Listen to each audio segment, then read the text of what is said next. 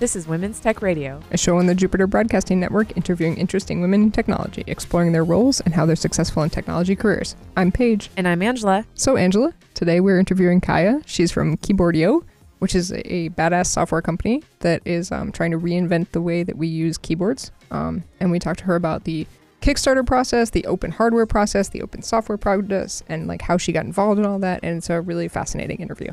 And before we get into that interview, I just want to mention that you can support Women's Tech Radio by going to patreon.com/today. That is a general bucket of Jupiter Broadcasting support. We have a bunch of other shows, but specifically, if you go there and you donate, it is also contributing to Women's Tech Radio. And we get started by asking Kaia what she's up to in tech today.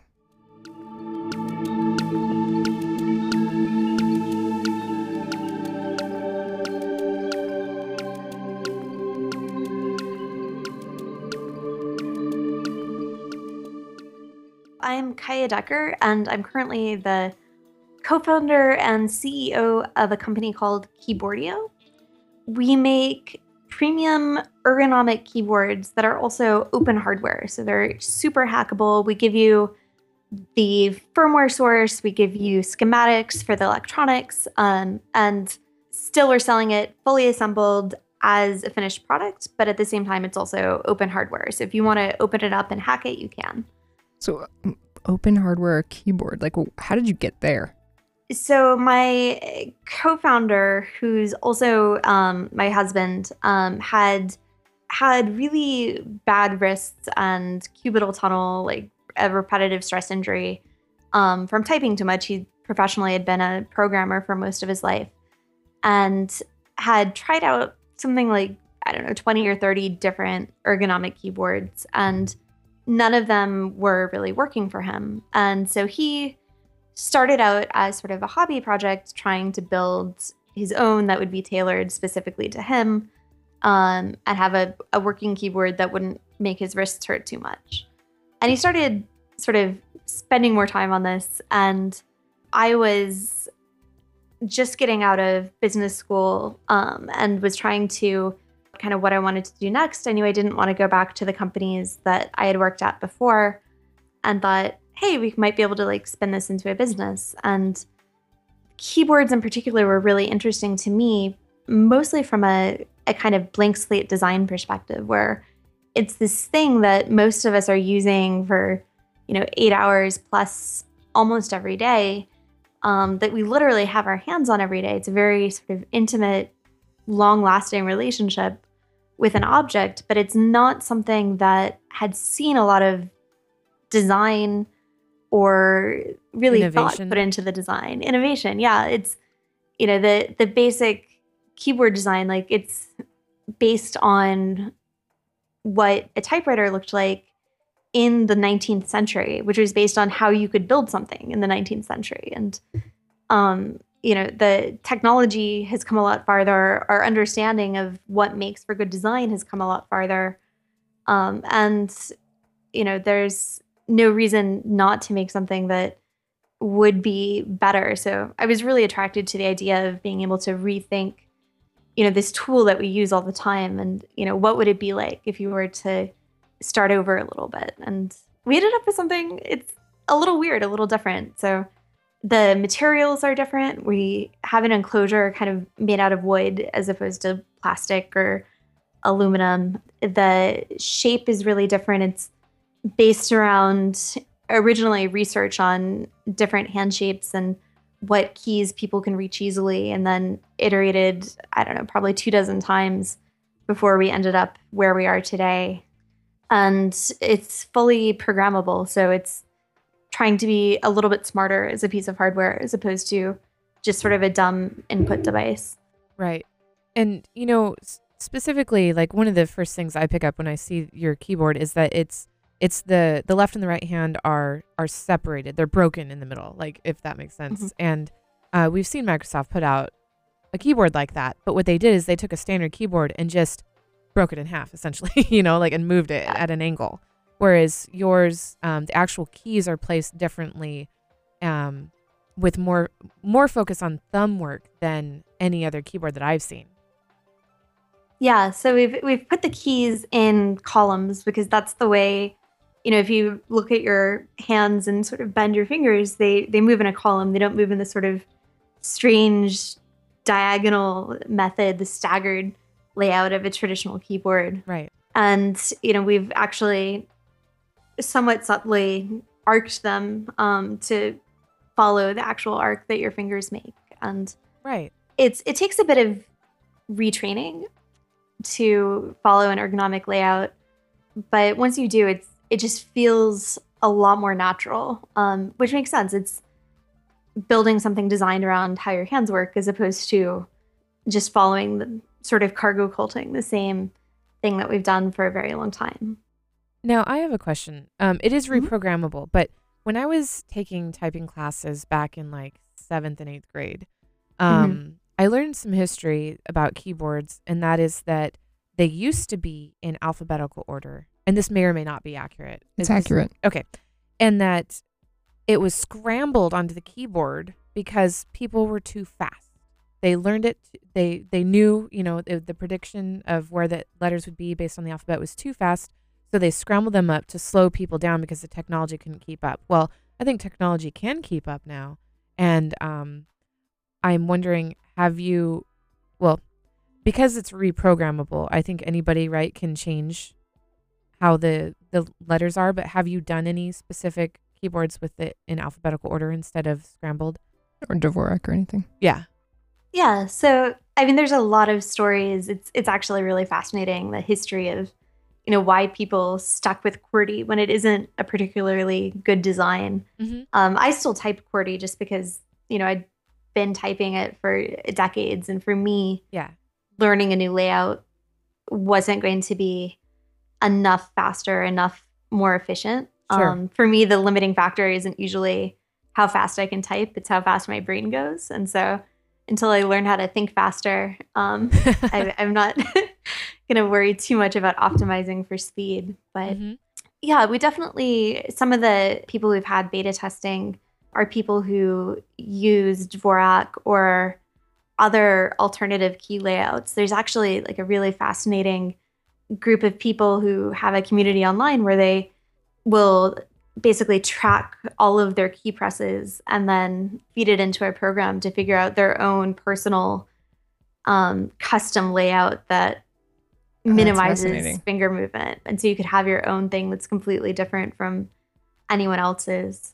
Otherwise, QWERTY is pretty standard. Dvorak is pretty common. And then there's something that's sort of similar to Dvorak, but based on a more recent and bigger corpus of data used to figure out where to put the keys, called Colmac. And that's actually built into Mac OS and other things as well. So it's pretty popular. Not as popular as Dvorak, and of course, not nearly as popular as QWERTY. But those three plus one other alternative are built into the firmware by default. And then if you want to, change what any particular key does, you're able to do that as well. Now, if I go to keyboard.io, there's a lot of information on here and it shows the keyboard, but I'm wondering, what I don't see is, or are you planning to put out a 10 key? We've thought about it. It's right now we are just about to ink a contract for manufacturing our first product, the Model 1, which is a what's called a 60% keyboard. It doesn't have a separate 10 keypad. And I think once we've got that produced, or a little further down the line, we're going to really kind of look at the product roadmap and figure out what comes next. Right now, we're a small company and we don't quite have the resources to. Sure. And, honestly, if the keyboard were better and more functional, easier to reach the numbers, maybe 10 key, maybe it would eliminate that need, which I think is what Paige was kind of like snobbily kind of implying with her. You didn't even comment, but no, you did comment. You said you and your 10 keys or whatever. No, I have a lot of friends that I've gotten in this argument with because like I have friends who won't buy laptops that don't have 10 keys. Oh, well, you can always get a USB 10 key. That's my argument. Right. Or like how often do you actually use a 10 key? Well, see, that's the thing. Like if your work is in numbers, then it is very handy. Yeah, like, if you're an accountant or something. Even some things I do, like I would really prefer a 10 key. So yeah, I was just curious. Mm-hmm. Yeah, we do have a numlock mode that turns kind of the right-hand side into basically a 10 key. Okay. Which is definitely like I'm the one who gets stuck doing all the accounting, and I switched to that for doing that. It's easier. That actually makes even more sense than a separate 10 key. Yes, it does. You're right. So you've been kind of on this journey. What was it like to go from kind of a business background kind of into this crazy tech world? And I mean, you dove in deep. Like, this is hardware, software, open source on both sides. Like, it's a pretty complex, crazy project. Yeah, I've never been one for just sticking my toe in. I'm kind of a jump all the way in kind of girl.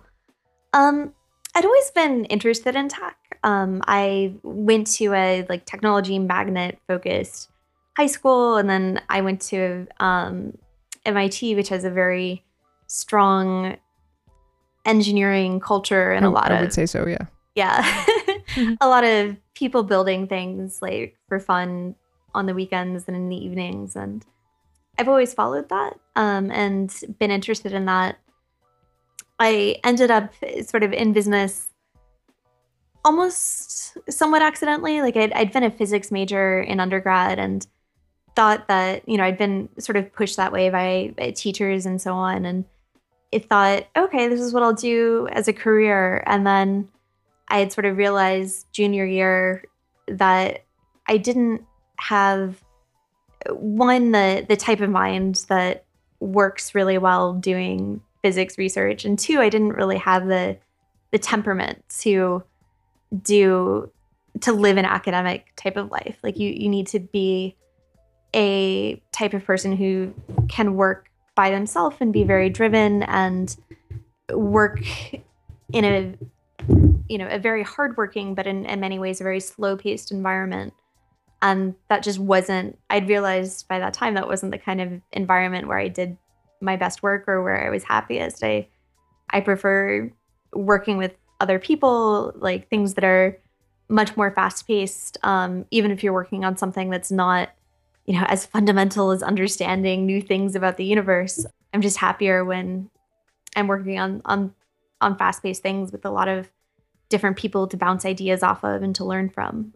And so I kind of pivoted, I guess, into doing then technology investment banking, which was paid very well, but I sort of left as soon as I got my first bonus check, and then management consulting for a while, and then software marketing for ending up doing this. And it's interesting. Like there's definitely things that you get used to when you're working for large companies or on behalf of large companies that just don't apply in the startup world, where you have to learn to get by with a lot fewer resources when you're a startup. And there's no one a lot of times where you can go out and, find the person in such and such department who knows about something, because you are the such and such department. You're every department.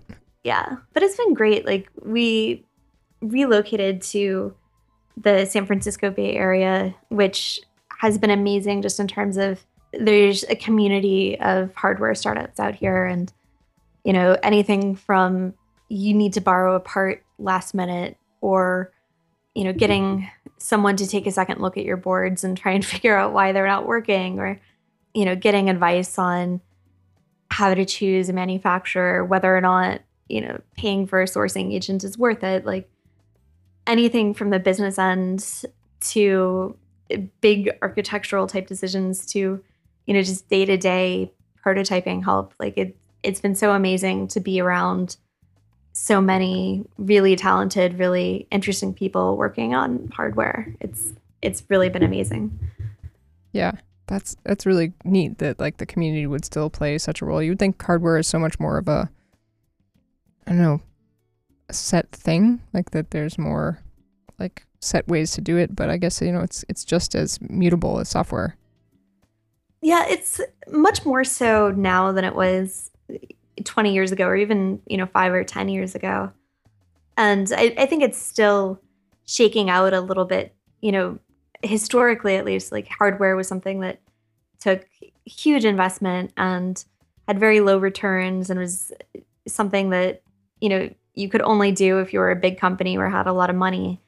And the prototyping phase of things has gotten so much easier with it being very accessible to have rapid prototyping technologies like 3D printing or laser cutters and CNC mills and so on being much more accessible due to things like Tech Shop or hacker spaces where they have these machines available and let people from the community access them, to things like Arduino or Teensy or other microcontrollers and environments where the first bit of the embedded programming is done for you. And so you don't have to really start from scratch. You can hook together things and do a quick prototype without having to put in quite as much of an investment as you used to. And, things like DigiKey or Adafruit where, being able to access, I need 10 of a part is very easy and affordable now. And you don't have to buy, an entire reel of a component to get it. You can find pretty much any component you want and order it in pretty much any quantity that you want. So the prototyping phase is a lot easier.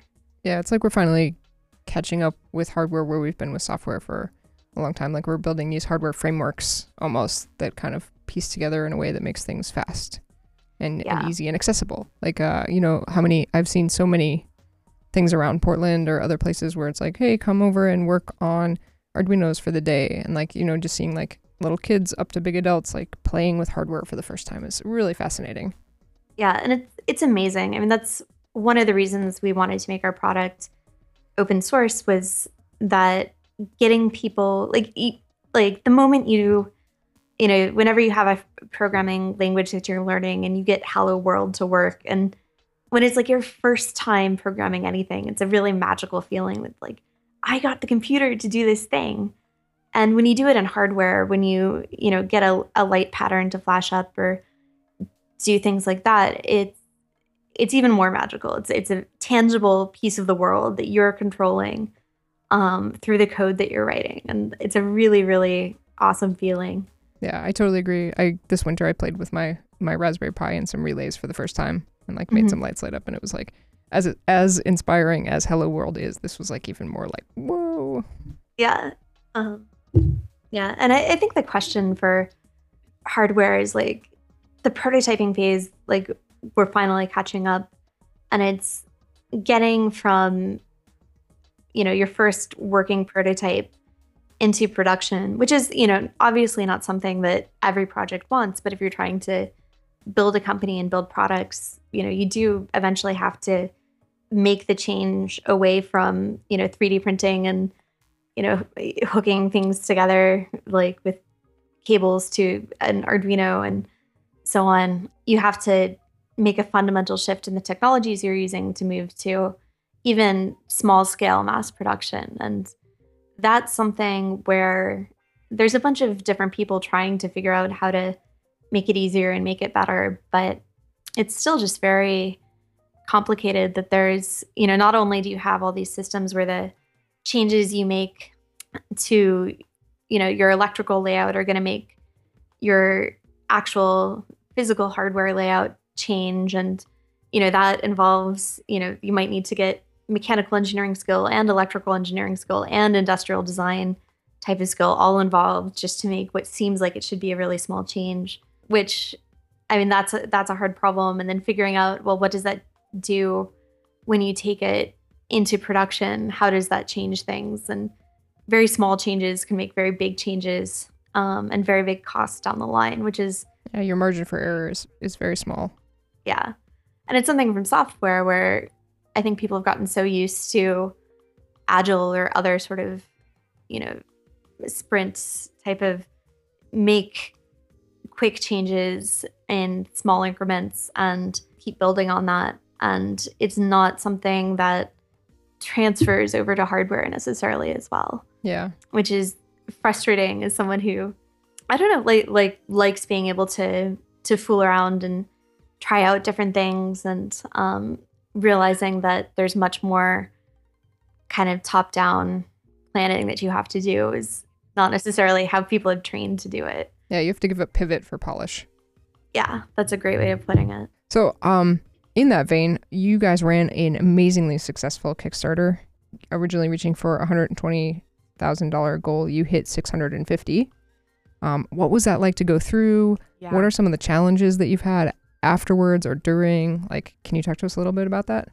Sure. Yeah, it was an amazing experience in Kickstarter. Like, especially as the person who ends up being in charge of the business stuff, there's always the primary question in my mind before we did the Kickstarter is like, I think there's a market for this. Like, we've got a bunch of people on our mailing list. Like, people seem to think it's really interesting. But does anyone actually want this? Like, you don't really trust that people will want a product until they put in their credit card number. Yep. And so that was great. It sort of took this thing that I'd been worrying about for months, and sort of just eliminated it really quickly. It's like, yeah, there are a lot of people who kind of get what we're trying to do and see why we're trying to do it that way. And yeah, the whole Kickstarter experience was really cool. We did a cross-country road trip from Boston, where we'd used to live, to San Francisco, and stopped at maker spaces just about every day and did little meetups talking about, here's how you could build your own keyboard with the materials and tools that are in this maker space, and, letting people put their hands on our product. Like, it's a somewhat weird and different product. And so being able to put your hands on it, actually see it, actually try it out, is the time when a lot of people sort of get it for the first time. And it was also kind of a great way, like, Kickstarters or any crowdfunding, it's a lot of work where you have people writing you every day and you have to manage, are you doing ads? And there's all this stuff you have to kind of manage, and being able to have something that we were doing every day that, took the focus away from this hyper focus on, this campaign, and let us look and see what people were doing at different maker spaces was really cool. And we were lucky that it was sort of something that was on brand for us, I guess, that, we are open hardware. We did, come out of kind of a hobby maker type of place. But honestly, it's always so cool to see, like, what people are making and what people are doing, and talk to people who do cool things and put cool things together. How big is your team? Is it just you and your husband and some 1099? Yeah, we've floated up and down. Like, we don't have quite enough work in any one discipline to have another full-time person coming on. But we have had in the past full-time contractors from, currently I think we have a friend of mine who's working on EE, and she's, I don't know, like, it'll be a couple of weeks contract probably. We're pretty close to being done with the electrical. And we've had people helping out with industrial design and mechanical as well at different points in the past. So I don't know, I think probably peak size would be like 5 people, and, sometimes it's just the 2 of us. So This is fascinating, like the very cool story. I don't know, I was wondering, so you said there's kind of embedded software for this. Is it, do you guys actually run an embedded, like, processor in the keyboard? Like, is there something it's actually running on, like Arduino or Linux or whatever? The chip is an Atmel chip. It's an ATmega 32U4, which is the same thing that's in an Arduino Leonardo.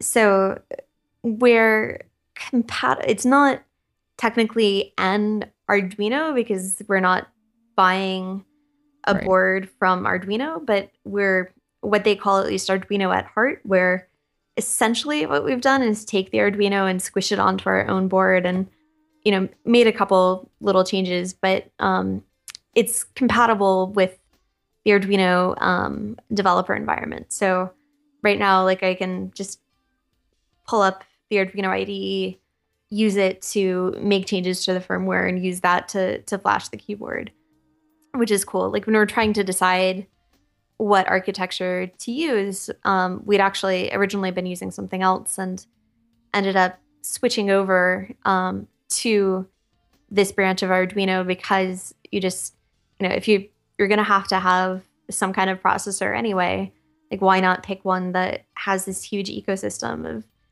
other people, writing code and making devices that are compatible with it. So yeah, that makes total sense. I mean, making that approachable is huge. Yeah. So just one final question for you before we get out of here. I would say, I have two actually. First, I would love to know what you work in day to day for tools. I love to know other people's stacks. Like what kind of tools are you using? You mentioned the Arduino IDE. Is there anything else that kind of keeps you going day to day? Especially I'm always interested in the business stack because I don't touch that most of the time. We do, I guess, sort of a mix of ad hoc tools and otherwise available tools. I would say the most important tool that we use is Slack, which I'm sure you hear a lot.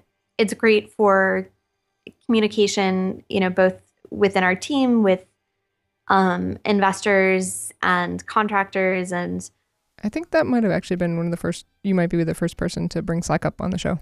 Oh, okay. Well, it's a great tool. I'm happy to evangelize about it.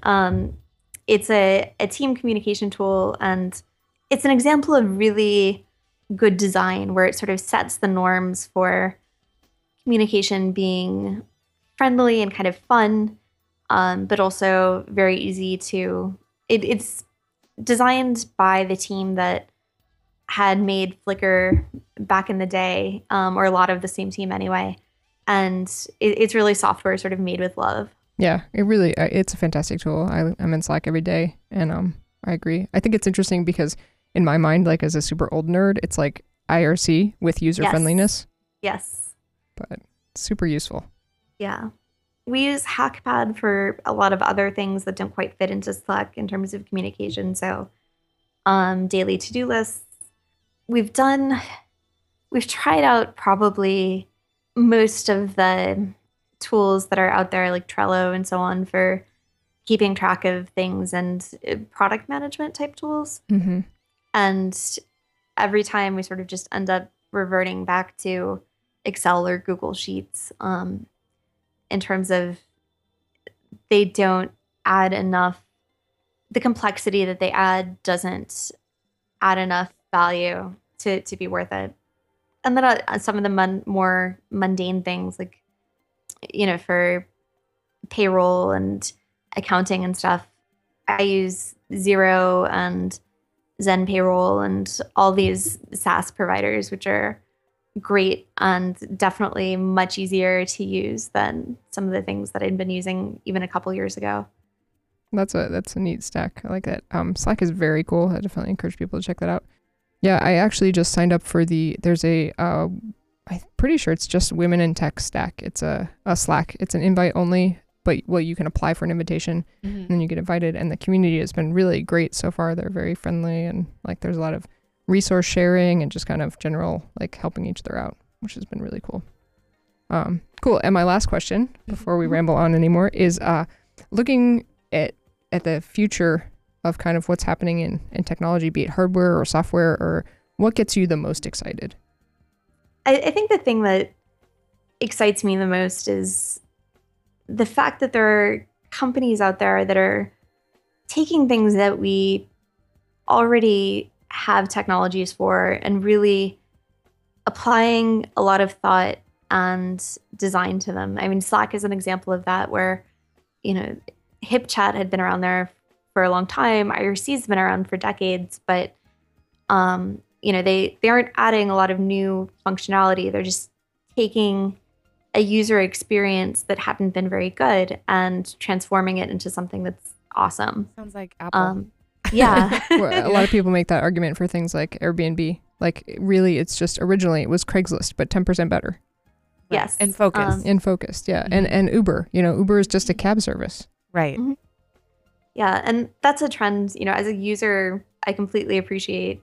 And it's starting to come into more enterprise tools as well. Like we just put in a pre-order for a Glowforge, which is a laser cutter, which, is something that it's a great tool to have, but traditionally it costs $10,000 and you ended up spending about a third to a half of your time with it trying to fix problems with different issues with it. And,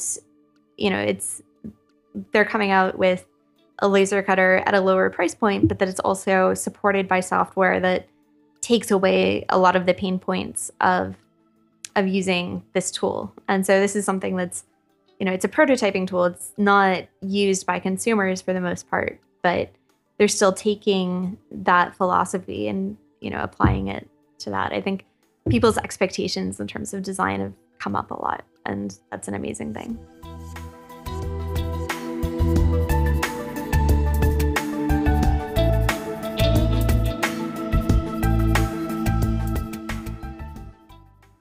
Thank you for listening to this episode of Women's Tech Radio. Remember, you can go to jupiterbroadcasting.com for the show notes, as well as a full transcription, and you can find us on Twitter at HeyWTR.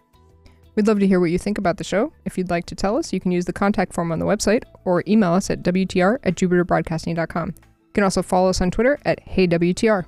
Thanks for listening.